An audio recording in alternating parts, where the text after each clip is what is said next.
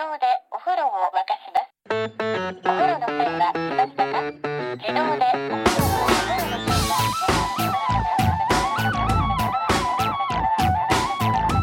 Hello and welcome to another episode of No Such Thing as a Fish, a weekly podcast coming to you from the QI offices in Covent Garden. My name is Dan Schreiber and I am sitting here with James Harkin, Anna Chazinski, and Andrew Hunter-Murray. And once again, we have gathered around the microphones with our 4 favorite facts from the last 7 days. And in no particular order, here we go. Starting with you, Chazinski. My fact this week is that one of the costume designers on Star Wars also made a moose suit for scientists to help them sneak up on moose. Or mooses. Or moosuch. Or meese. Is moosuch the actual plural? Yeah, because it's a Native American word, and that's how this particular tribe pluralizes it. So But what's the yeah. advantage of sneaking up on a moose? Well, if you want to hang out with them, which these scientists did, so they were studying moose in the Yellowstone area, and I think they were specifically at this time looking at how they were responding to predators. So wolves' numbers had declined in Yellowstone, and moose had got used to living without them, and then I think they'd come back, and the scientists wanted to see if moose had forgotten how to escape wolves, and so they needed to put wolf poo and wee where moose lived to check how they responded to the threat. And so this researcher called Joel Berger asked a woman who worked on the set of Star Wars to make him a moose suit so he could go and deposit moose poo and wee around moose. Yeah, because they did used to, before the moose suit came along, did attempt to sort of throw balls of poo and wee out at the moose in order to attract them towards it, but they couldn't throw far enough, so they ended up just littering the landscape. I think they still sometimes use balls. They use snowballs. Yeah. So they get snowballs, and sometimes they even put human wee on because they want to see how they'll deal with humans. So they'll wee on a snowball and then throw it towards the moose. Yeah, that's right. And they would slingshot them as well. And Joel Berger wrote about this. He's written a book called The Better to Eat You With. And he describes the moment where it's like this eureka moment where he's in the place observing the moose. And he says to his colleague, wait, I've had a brilliant idea. I'm going to wee on the snowball. But then he says he's run out of wee because he recently went to the loo. So he just, instead of explaining that properly... I would say you've run out of wee. I've run out of wee. Oh no, I've run out of wee again. Okay. But his wee stockpile was depleted. And, so he just made a snowball with his hands and then turned to his colleague and said, quick, piss on this, so I can throw it at the deer. Wow. I think his colleague is his wife, is it not? This was a male colleague, not his wife. Oh, okay. Maybe he's got more than one colleague. Yeah. Probably not after this experiment. Probably goes through colleagues quite quickly. I've been to Yellowstone and seen the moose, and you can drive right up to them and they just sit there. Oh, Yeah. So I don't know why he needs to sneak up on them. Yeah, that's a really good point. Are they actually Yellowstones, or are they urine-covered snowballs? It was just called Stone National Park before he got there. Well, this is the thing. So when they do it in the experiments with the snowballs, they also use human feces, and they have to use used toilet paper, I think, because they say, well, we're going to do this in a safe, biodegradable way rather than just pooing into a snowball. Yeah, that's interesting. I think I would take the poo and then put the snowball round it. That's how you do that, rather than yeah. poo into the snowball. Yeah. Yes. Well, everyone's got different methods, James, and we'll see whose is more effective. I don't think you'd be very good at this, Andy. I'm lethal in a snowball fight, though. You have to wait for the other team to contract dysentery, though, don't you? Meanwhile, you're being pelted. It's a long technique, James, but come the next snowball match in 2 days, they are going to lose. So the idea with this moose suit is that they wanted to sneak up on the moose in order to get close enough by tricking the moose into thinking they were fellow moose. And so this is who he did do it with his wife, who's written up in all the articles as Miss Cunningham. So Miss Cunningham and Dr. Berger got inside the moose suit. She was the back, he was the front, and they walked up to the moose. And I don't think the moose took to them too well, from what I read. Oh, he said it worked quite well in the end. He managed 5 successful deposits. But maybe they didn't like it at first. Did they make it realistic? As No. in, did they push the real wolf droppings that they were testing the moose with out of the back end of their costume moose? No, because they don't want the moose to think that wolves look like moose. That all wolves come disguised as moose. Yeah, it's a wolf in moose clothing. clothing. Yeah. So the moose have a saying, it's just a human in moose clothing to mean... And who's shitting wolf shit. Yeah. This is just a way to really confuse a lot of moose, isn't it? Yeah. But the moose wouldn't be able to make the connection between the poo they'd seen coming out and smell it and think, oh, that's. Of course they would. No. Yeah. That's what animals do all the time. Animals are always smelling poos and being able to recognise other animals. But I don't think that a moose is clever enough. I'm sorry if this is slandering the moose community. To see a scientist dressed as a moose pushing a wolf poo out of a fake moose costume and then go over and sniff it and think, that's a dangerous animal. But do you not see that they might be confused? I can see they might be confused. No one's debating that. That is fair. But this is, so you ask if this was realistic, and I guess she was quite a good costume designer because Star Wars is quite big. But it was made of styrofoam and cloth, and a lot of them seem to be made of styrofoam. So scientists quite often want to sneak up on animals for various reasons, and styrofoam seems to be the material of choice. So someone this year in Montana dressed up as a grizzly bear in Glacier National Park in Montana to try and scare mountain goats. And again, styrofoam costume. Right. And is that to train the goats to be afraid of bears? Yes. Wow. That's good. It's because, do you know why they've stopped being afraid of predators generally? Sorry, what animals are we talking about This here? is mountain goats. Mountain goats. Is it because there aren't enough predators around to be afraid of? We're back on urine and feces. It's due to human urine. So there was a piece in the New York Times last week about how in this national park, all the mountain goats are flocking towards where humans go because they wee along all the trekking tracks, and the wee's full of salt, and goats love salt. So human urine creates salt licks, and so now they've just stopped being nervous about predators because they spend so much time around humans. So how do they scare them? Do they just run up to them and do they rip them apart with their bear costume hands? That's not scaring so much. That as is mauling. scary. You wouldn't say terrible news. Someone recently got scared by a bear, and then you read the small print. It turns out they got torn to pieces by it. But it's pour encourage les autres. All the other goats would be very scared That's true. Yeah. if you invited all the goats to an event. Yeah. So there's going to be a massive urine lump for you all to lick, and then a bear turns up and rips the goat to pieces. You stop licking urine lumps. Yeah. And also, sorry, is pour encourage les autres a real phrase that people use? Yeah, I was quite scared by that phrase. Yeah, me too. I thought you just messed up what you were saying, but you carried on. I was going to address it after the podcast. You're right, mate. It's a French phrase, you. It's obviously a fools. French phrase. It's an but- English podcast. Ah, yeah, I forgot that. Sorry. I was thinking of my other podcast. Are you actually a Frenchman in an Andy costume? Hey, we lost an. Sorry, do you No, I want want to tell you about pour encourage les autres. Oh, yeah, sorry, yeah. It's a phrase, so let's I mean, say... we know what it means. Oh, you do? Oh, yeah, know yeah, what it yeah. means. Oh, yeah, we know what stupid. it means. But Well, for the you people also- at home who don't, maybe. No, you explained it anyway, because you explained what would happen with the bear killing one goat and then... Yeah, I know. But I just think Dan's being a bit cocky there, saying we definitely know what it means when he didn't know what language it was a second ago. So we lost a iconic man in a suit this week. The sad passing of a man called Haruo Nakajima, who was for the first 12 Godzilla movies, Godzilla. Oh, wow. Spent a large chunk of his career inside the same Godzilla suit. So they used the same actor. He's like Andy Serkis for the Lord of the Rings trilogy. You know, he's just used as the CGI guy. He was the same guy in every suit. My face then, when you said Andy Serkis in Lord of the Rings, was the same as your face when Andy said the French phrase. So Andy Serkis was Gollum in Lord of the Rings. Well, he wasn't in a suit, was he? Because I think I've seen clips of that, and No. he's like a CGI. He's a thing. He's CGI, a motion yes. capture Right. guy. So, and he also is the chief ape in the Planet of the Apes films. Yes. He basically is. And what else does he Tintin. play? He's Captain Haddock, and Was he something else in King Kong? King Kong, was he in is King Kong. He was King Kong. Yeah, and yeah. did he didn't play Godzilla in the recent No, I Western don't think Godzilla. so. But I would go and see a circus show, which was Andy Serkis as all the animals that Andy Serkis has played over the course of his career. And they're all Andy Serkis in different costumes. Right. What about he was in Little Dorrit as one of the bad guys? Oh, Would you include that? Yeah, 100%. Okay. But anyway, so this guy was famous in Japan for being Godzilla, and he was in it for 12 movies.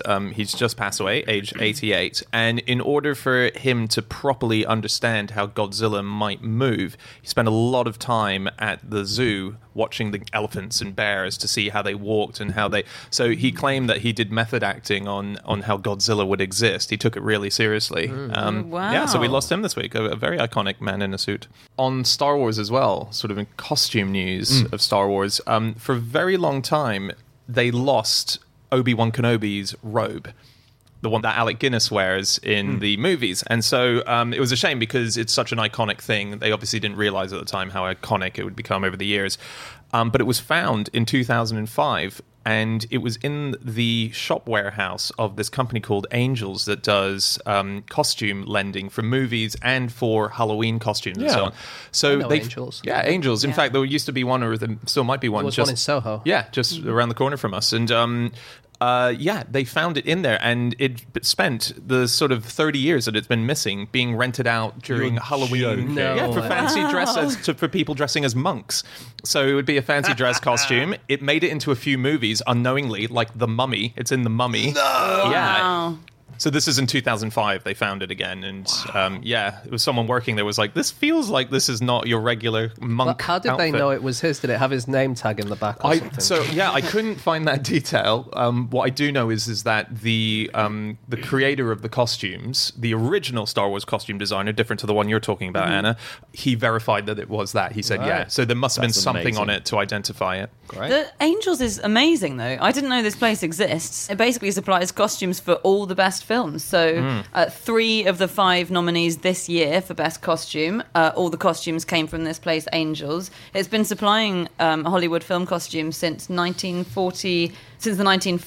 So I think its first Oscar was in 1948 for Hamlet, and its most recent is the Grand Budapest Hotel. And it's just this one place in London that everyone goes Amazing. to get costumes. And it supplied my costume a few years ago in 2012 when I went as a Mayan. Did it? Yeah. That wasn't in the article I read, Was it actually. not? No. It will be now. They'll do an update. That's got to go in. Costumes. Yeah. Yeah. Did you see in the news this week that in Game of Thrones, Jon Snow's cape is made out of an IKEA rug? No. That's To- so funny. To present the Channel 4 News. Oh no, here we go. Deliberate ignorance by Anna. I actually, I've never seen it, but do they all have capes with quintessentially IKEA type patterns Yeah. on them? That's the ladder that's going up the wall is just a load of Billy Butt cases. It's really annoying because there's one bit missing, and that's a key scene in the TV series. Yeah. And the other big Game of Thrones news is that there was a big battle this week, not too much of a spoiler, and it featured half of all the stunt performers in the UK. Whoa! And most of them were set on fire. And That they is a- beat the world record for most people set on fire at one time. That's Fantastic. amazing. Presumably, the officially recorded most people on fire. at Well, one time. Guinness doesn't recognise the record, but people in the industry kind of know what the record was. They think it was there were 13 burning actors in Saving Private Ryan.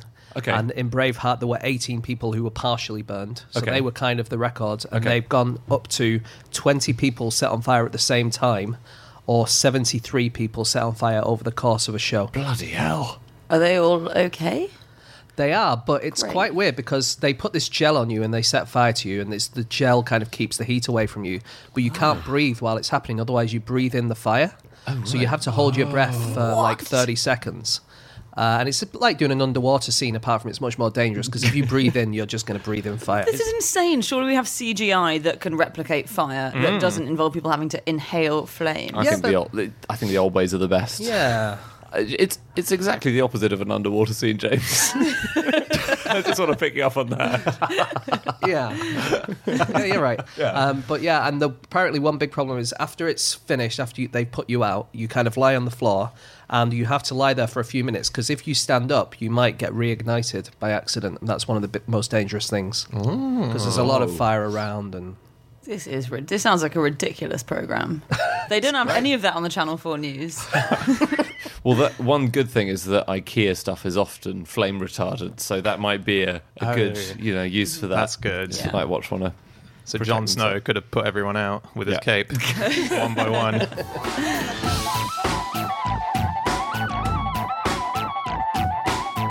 Okay, it is time for fact number 2, and that is James. Okay, my fact this week is that Switzerland has 18 living ex-presidents.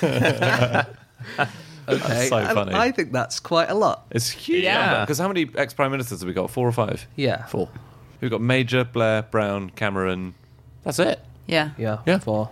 As far as I could see, to come up in a sort of runner-up in that is Italy with prime ministers. It looks like they've got 10 Wow, who are still really? living. Yeah.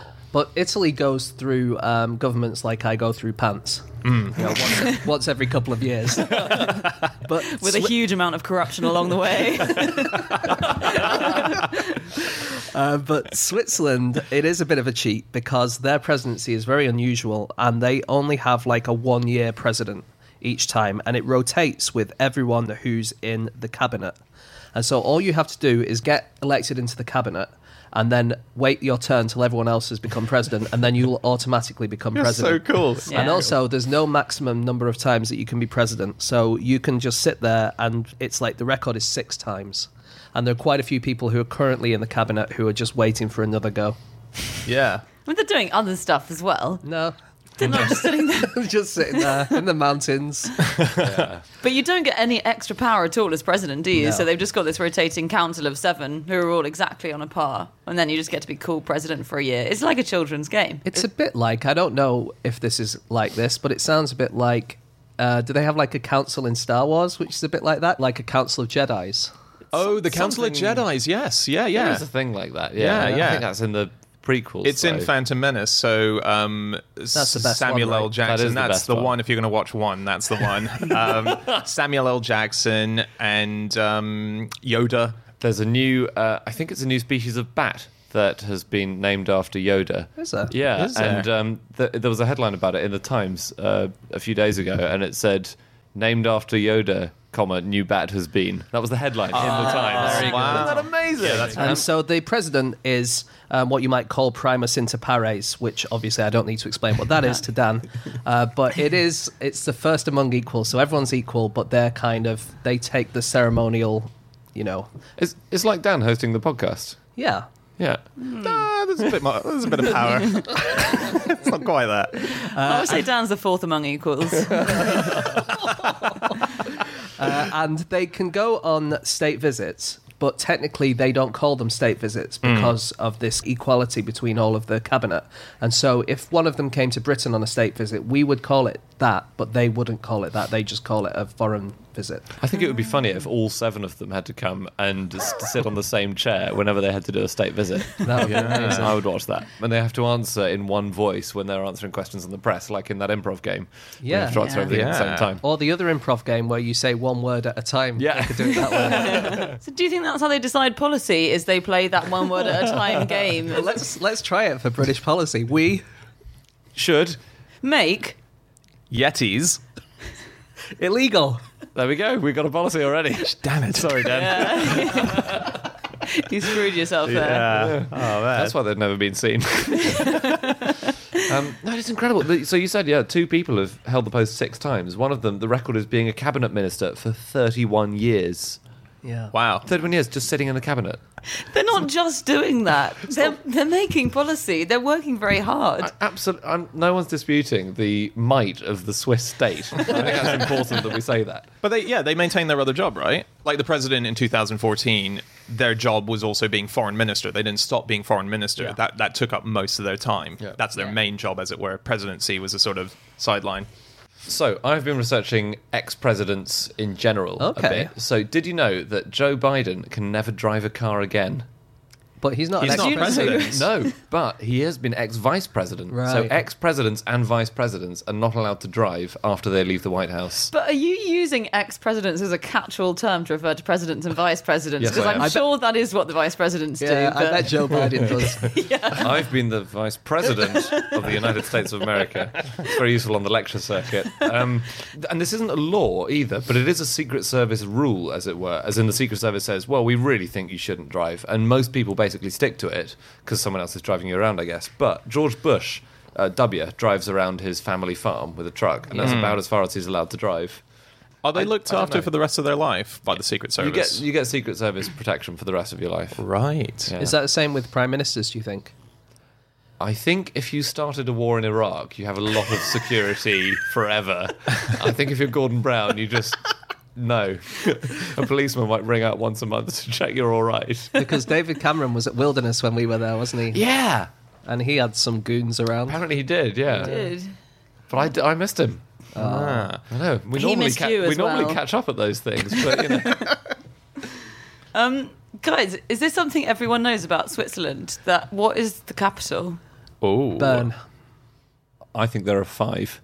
Whoa. Yeah, You're hedging your bets in the pub quiz, aren't you? I think it's like the cabinet. There are loads of capitals, and none of them is more important. Oh, or they each become the capital on a rotation, rotating system. basis. Nice. You're all wrong. It doesn't have a capital. I didn't. That's why I didn't answer because there is none. Okay, so obviously everyone thinks that Bern is the capital of Switzerland, but I I just had no idea that it has no official capital. So its constitution doesn't mention it. It's the de facto capital, isn't it? It's a de facto capital, but there was a committee was set up by this 7-person council in 2002 to actually start work on making Bern the proper capital, and then it was suspended in 2004 and not resumed since because it was too difficult a job. All I'm saying is if you're in a pub quiz and they ask you that question, go for my answer, not Anna's. Because 1, you'll get the point, and 2, it'll take you a long time to write about this council in 2002. And Yeah, and they don't give you much room sometimes on the Sorry, is it quiz Bern? paper. Am I saying Bern in this pub I quiz? think Bern in the pub quiz, yeah. Bern. But if I answered that, well, really, Geneva is the financial capital, and Lausanne is the industrial capital, and Bern is the political capital, and there are a couple of others, would I get the point? No, Oh. you can only put one answer down. But it's Because otherwise worth it. you could put every word that's ever been invented as the answer to every question. Oh, Yeah, but- wow. They never give you that long. Just because this is about Switzerland's government, it is unbelievable their system of referenda. And so in the past 20 years, they've had more than 180 referendums or referenda. The runner-up is Ireland, which has had 22, and Latvia then, which has had 8. They just have them constantly about everything. Yeah. It's bizarre. And one of the ones they had, for instance, was the one in 1959 as to whether women should be allowed to vote, and they voted that down. So that was a referendum that only men could take part in, because women still couldn't vote in 1959. Most men in Switzerland voted against women getting the vote, and they didn't get it until 1971. So all you need is 100,000 signatures from registered voters in order to have the referendum. So that's why it can happen so easily. It's just people need to sign up. There was a party that tried to have a referendum called the APPP. And they were trying to ban the use of PowerPoint in Switzerland. And the APP claimed that 2.1 billion Swiss francs was being wasted on PowerPoint presentations from the sort of like taking people away from their jobs to see PowerPoint presentations and so on. They said 85% of workforce people saw no point in a PowerPoint So presentation. did they have a petition about that then? Yeah, I think they did. And I think they failed to get the 100,000 people to sign it. What I was thinking is that their PowerPoint presentation, for short, would be the APPP. That is great. That's like someone trying to do my initials and then really stammering suddenly. So when you become a member of the party, you have to buy the party manifesto, which is set out in this book called The PowerPoint Fallacy. And it's authored by the guy who founded the party, who's called Matthias Poem. And he was asked in an interview, so is this just a promotional gimmick for your book? And he said, yes, it is a tool to promote my book. And then he said there's like further reasons for him doing it as well. But like, yeah, basically it was set up to sell his book, I guess. Cool. Yeah. Fair enough. At least he's honest. Yeah, but that existed. That was a party. Wow. Well, a party. One guy. One guy. That's true. Yeah, I don't know how many people A signed lot up. of my parties are like that.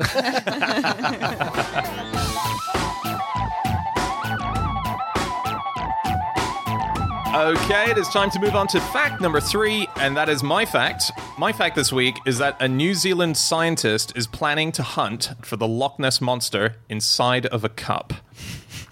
Quick search. Or big cup.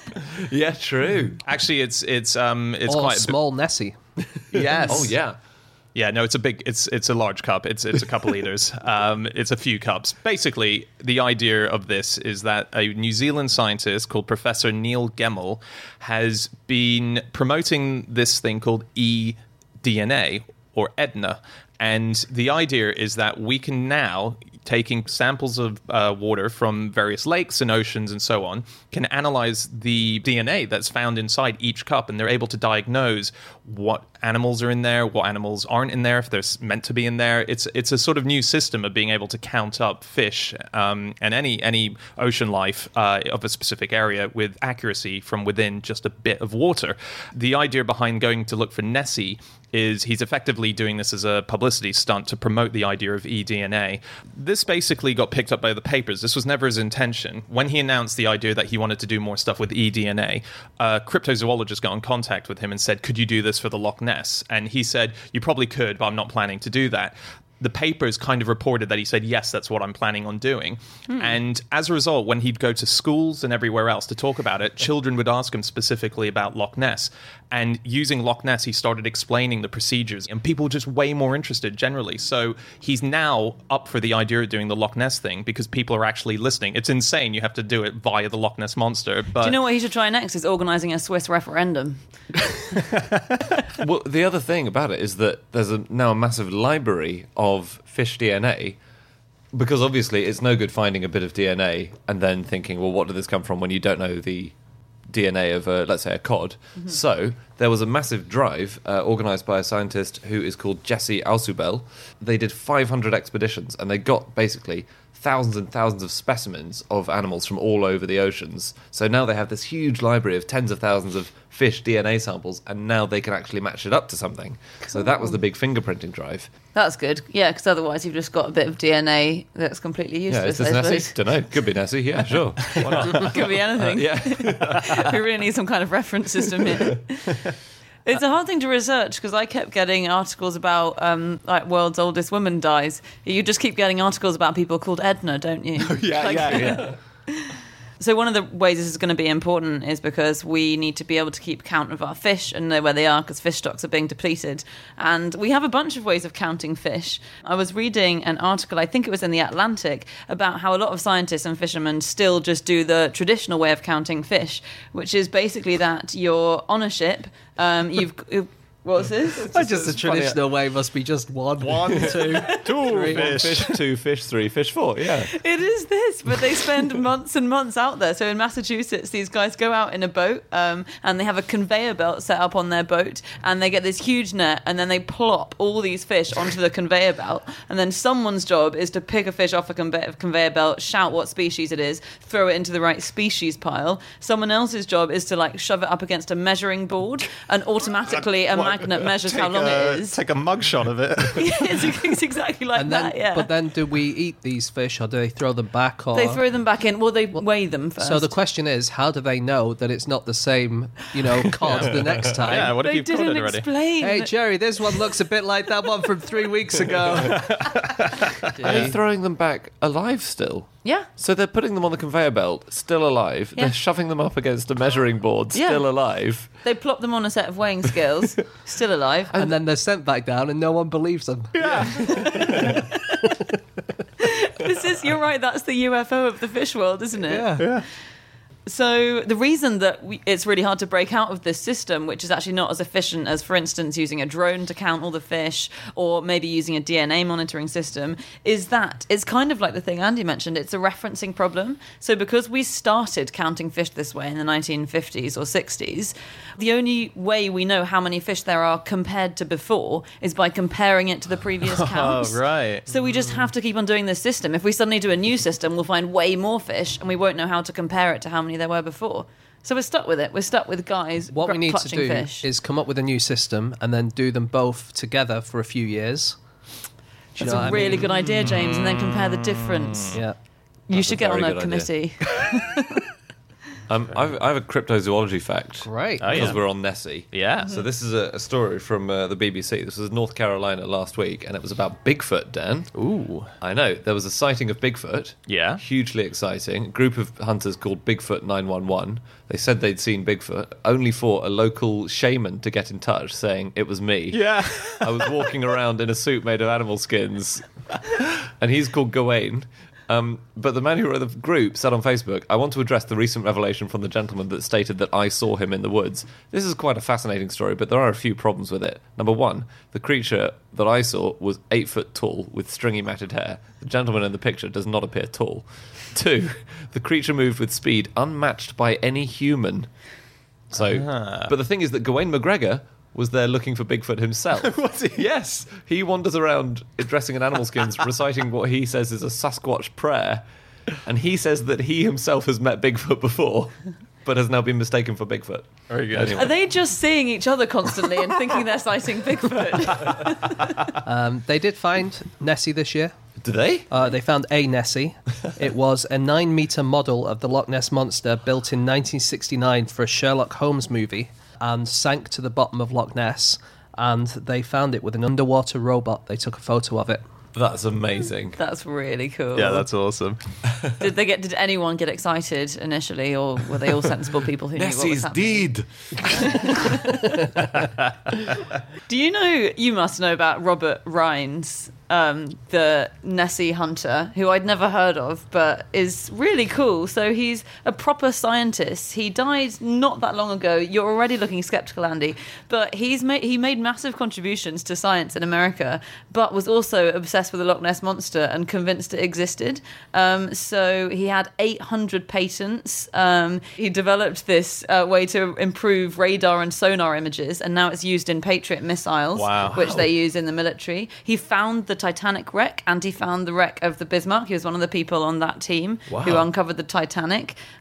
He made massive leaps in ultrasound imaging. He contributed to eye surgery, but he's just remembered for the fact that he was obsessed with the Loch Ness Monster. And so, for instance, he hired a perfumer once to concoct the kind of scent that would attract a creature like the Loch Ness Monster, and he trained dolphins to find it. So he got cameras on dolphins' heads and trained them to be able to find Nessie. But yeah, it's so weird. He's this really cool, legit guy. He once played a violin duet with Albert Einstein. He was a Harvard scientist, but who also kept on trying to find the Loch Ness Monster. It's weird, isn't it? That is weird. This guy's my hero. Yeah. He patented a form of chopsticks with hinges on them as well. He's doubly my hero. I was reading that this is about in 2012, and I couldn't find an update on this, but in America, in Louisiana, Christian schools that are believe that dinosaurs existed at the same time as humans. Creationists. So creationist sort of schools. They started teaching that the Loch Ness Monster is real, a solid scientific fact, to help back up all of their creationist stuff. So there's an ACE textbook. This is Biology 1099 Accelerated Christian Education, Inc., who published it, and it reads, "Are dinosaurs alive today? Scientists are becoming more convinced of their existence. Have you heard of the Loch Ness Monster in Scotland? Nessie, for short, has been recorded on sonar from a small submarine, described by eyewitnesses and photographed by others. Nessie appears to be a plesiosaur."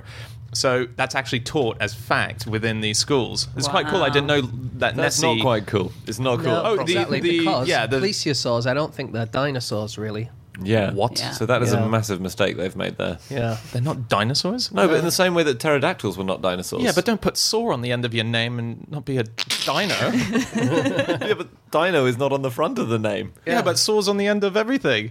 Also, Tyrannosaur is a dinosaur. Yeah. Yeah, it's like koala bears and not bears, as everyone on Twitter has been telling me over the last 2 weeks.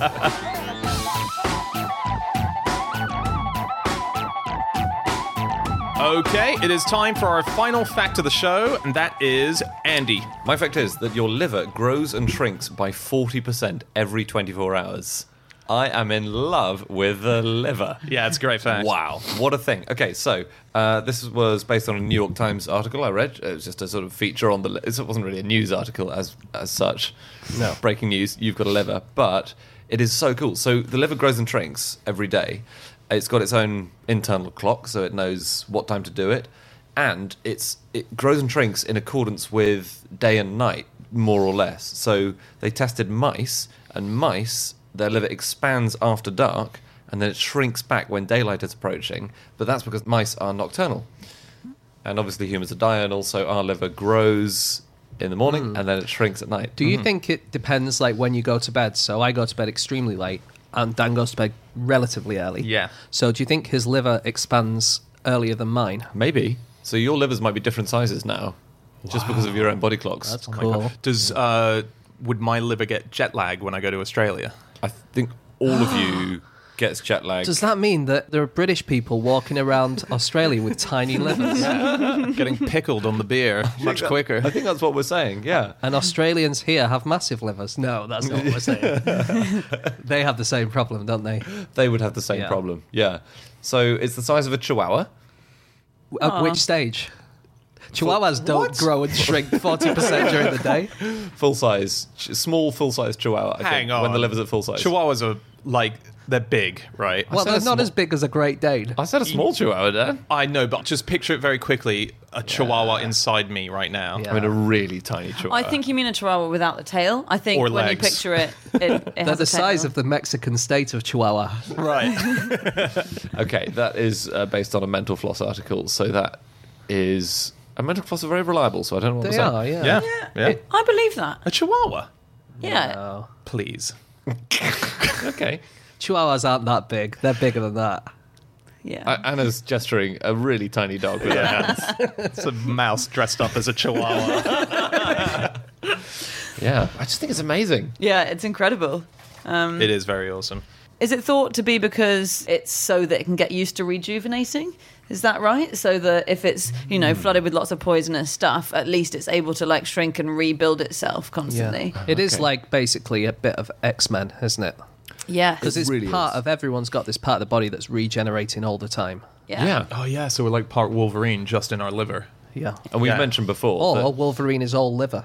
Yes. Wow. that's good. So we said before that if you chop your liver down to a quarter of the size, it will regenerate within a few weeks Yeah. to its full size. And I think you said that if you put a Chihuahua's liver into a Great Dane, it will grow to the size of a Great Dane's liver. Yes. It's mad. So you can donate half of your liver to somebody, Yeah. and they, within a few weeks, will have a full liver, and so will you. So we only need one liver for the whole human race, really. Yes. It's like that Greek myth where they share one eye, but if like you left a bit of eye behind in the socket and then the eye just multiplied. Hang on, doesn't Prometheus, when he's chained to the mountain in the myth, get Yes. his liver torn out by a bird every day, and then it grows back? I think they did know about. Oh. So they must have known. Hang on. No, they can't have How would they know? How could they know? They know. But Prometheus gets his liver torn out every day, and then the next day it's grown back, and the bird tears it out again, and that's his punishment. Yeah, yeah. But How did they know? that They is- must have known. I don't think they did. You think it's a coincidence? I think it's a coincidence. I'm calling it. So did you know that Tim Cook, who's the current CEO of Apple, wanted to donate his liver, or 50% of it, to Steve Jobs when he needed a liver donation? And Tim Cook said that he's only been shouted at by Steve Jobs 3 or 4 times in their entire career, and they worked very closely for many, many years. And one of the times was that when he knocked on his door and said, "Can I give you some of my liver?" And Steve Jobs said, "No, don't be an idiot. You shouldn't have to do that for me." But he shouted at him. Yeah, apparently he got angry because I think Tim Cook was really insistent and said, "I want Was it to in his donate." hand? Oh my God! You're dripping it on my floor. Get out of here. What is this, chopped liver? So Steve Jobs actually had a liver transplant in, I think, 2008. Or he had a liver transplant in the 2000s. And the doctor who transplanted his liver later bought his house, which is Wow. quite nice. I went onto the old QI forums where we do our research for the TV show and found a discussion between me and Andy about whether we could eat human livers and not die, basically. Because there's an old fact that if you eat a polar bear's liver, you'll die because it's got so much vitamin A in it. And so we worked out how much vitamin A there was per gram in a human liver, which is 575 international units, and then how heavy a liver was, and then what the maximum single intake dose for vitamin A was in a human, and we worked out that if you ate 1 1/3 raw livers in a single sitting, you would probably die of vitamin A poisoning. It might be a bit different if you cooked it, but not too different. So if Hannibal Lecter, for instance, ate two human livers in one sitting, he would die of vitamin A poisoning. But that's why they never show that scene in the film, because they knew it would be unrealistic to show him eating 2 livers. Yeah. Well, the other thing that would be realistic in the film is if you eat too much vitamin A, your body stops being able to store it and you turn orange. So the police should have been able to find him by just looking for an orange person. Wow. Did you know that you can grow a baby in a liver? Like human baby? 4 babies have been born not out of a womb, but out of a liver. Deliberately or ectopically, right? Well, nearly. So normally egg gets fertilized, moves down into womb. Sometimes egg gets stuck in fallopian tube. Problem, it's called an ectopic pregnancy. Sometimes, 1 in 100,000 times, the egg just falls out of the fallopian tube and it wanders off through the body. In the very, very rare cases where the fertilized egg lands in the abdomen in the liver, it's got a massive blood supply there. The only thing it lacks is the muscular wall of the womb, so it's not as well protected, but No placenta, though. So how do they... it grows. Because food comes through it. This is incredible I know. because it does so much. The liver does like 500 jobs, Does doesn't everything. it? Does 500 jobs. It's like the George Osborne of the human body, isn't it? And so the last time was in 2003 in South Africa. Doctors literally went into a woman's liver and pulled out a healthy baby. What? That is one of the best facts. That's I've ever incredible. heard. Can you imagine for the baby as well? Half of its day, its flat gets 50% bigger.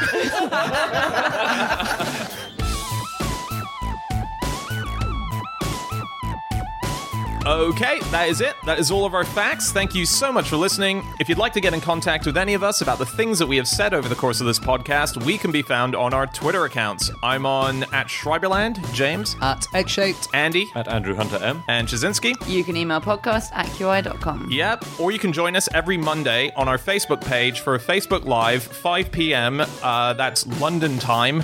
And we'll be there discussing the previous episode that has been played out that week and other things. You can also go to our website, nosuchthingasafish.com. We have links to our tour in October and November. We also have a link to the book that we're releasing in November as well. And we have all of our previous episodes up there. So please go there, and we'll see you guys again next week. Goodbye.